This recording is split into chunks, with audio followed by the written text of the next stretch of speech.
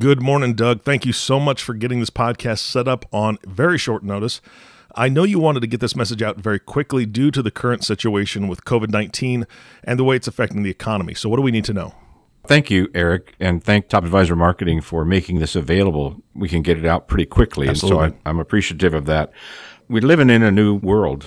We went to bed Friday night after a major upswing in the equity markets, and we woke up Monday morning and the country was self-quarantined or pretty much shut down. Yeah. So that's been something that's never happened before. One of the things that investing and equity markets hate the most is the unknown. First of all, obviously the coronavirus, COVID-19, was the major culprit. Everybody knows it started in China and it spread quickly across the planet. I have some statistics here that I think might calm some nerves a little bit. Okay. If you're not living in California, New York, or Washington State. My particular state, North Carolina, we have 38 cases so far. This was as of the 16th.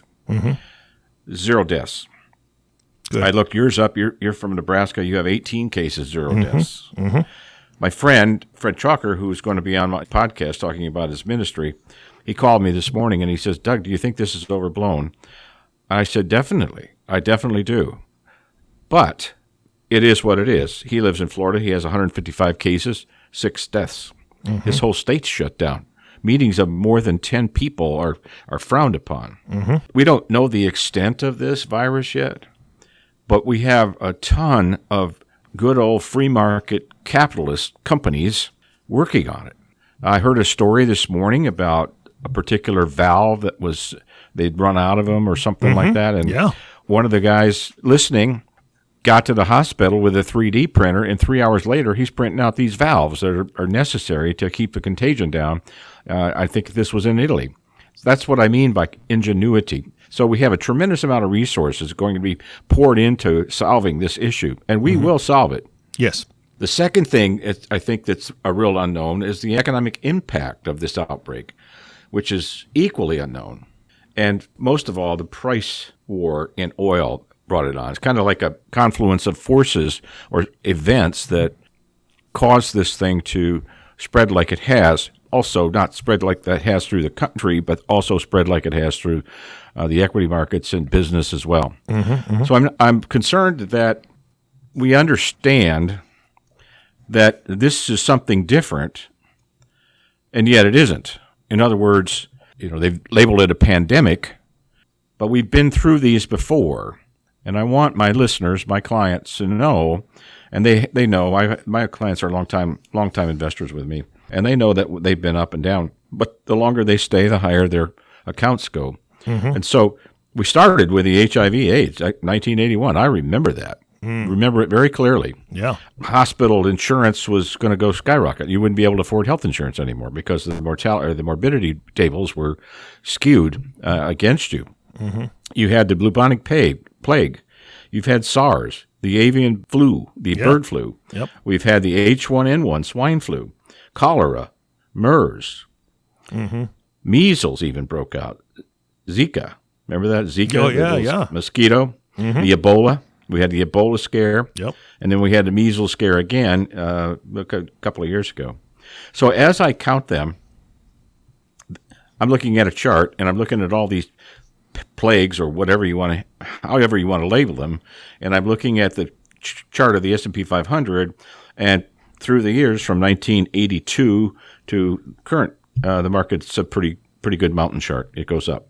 I've got the actual numbers of the 6 months after the pandemic hit. I'll give you just a couple of them. HIV/AIDS. I think most of my listeners are going to remember that. That was really scary. The S&P went down 6%, a little over 6%, and for the month it was down 16%, or for the 12 months later. I'll pick another one, cholera. We thought we were all going to die of cholera, or the H1N1 swine flu. S&P 500 went up 18% 6 months following that. Yeah. And finally, for the 12 months, it was up 36%. So I don't want to get bogged down in the details. I just want you to know that it's new, but it isn't new. This too shall pass. I am a firm believer in the free markets. I thought President Trump's news conference last Friday, that would be the 13th, was phenomenal. The combination of all those companies coming to bat and making stuff available and pouring resources into it, I have no doubt, Eric, that this is going to be a part of history. Mm-hmm. And we will learn from it, and we will grow from it, and we will be better from it. We will have more things, more inventions, more changes in procedures that's going to be very helpful to the American public. I agree. That's kind of what I wanted to say. I also wanted to say, please, if you want any information, if you want to talk to me, my telephone number is 828-668-0665, and my email, doug@theliberatedinvestor.com. I don't have anything important about the coronavirus on my webpage, but there's a lot of good stuff there if you want to check it out. Yeah. theliberatedinvestor.com. So this is just a special announcement to my clients and anyone else that might be listening, thanking you for staying with me and fighting through this. And like I said, this too shall pass. Yeah, absolutely. Doug, thank you so much for your time today. I know that you have been at the helm for a very long time. You've helped navigate through things like this before. And, oh, Captain, my Captain, I appreciate you standing guard and being there, doing exactly what you do, doing exactly what you have told your clients that you do, standing by them, standing by the work that you do and saying, you know what, this too shall pass. We're going to get through it. And don't worry. Don't lose faith. Don't panic. Don't just bail out. When you jump off the ship, man, there's only one thing that can happen, and it's not going to be pleasant. You're going to get wet. So, Doug, thanks so much for doing this on short notice. Oh, thank you, Eric. And I just have a couple of comments to end it with. Like I said, this too shall pass. I want you to call me should you have any questions or anything you want to deal with. Email me. Keeping in mind, it is what it is. We have to work through it. Mm-hmm. Follow the instructions, good hygiene. Don't cough on people. Wash your hands often. And just pay attention. And by the way, if you got to spend more time with your family, appreciate them too. Oh, they go quickly. The people grow up quickly, and the kids are gone before you know it. So just appreciate the fact that they're there, they're safe, and you're following this proper common sense. And lastly, I look forward to talking with you or meeting with you soon.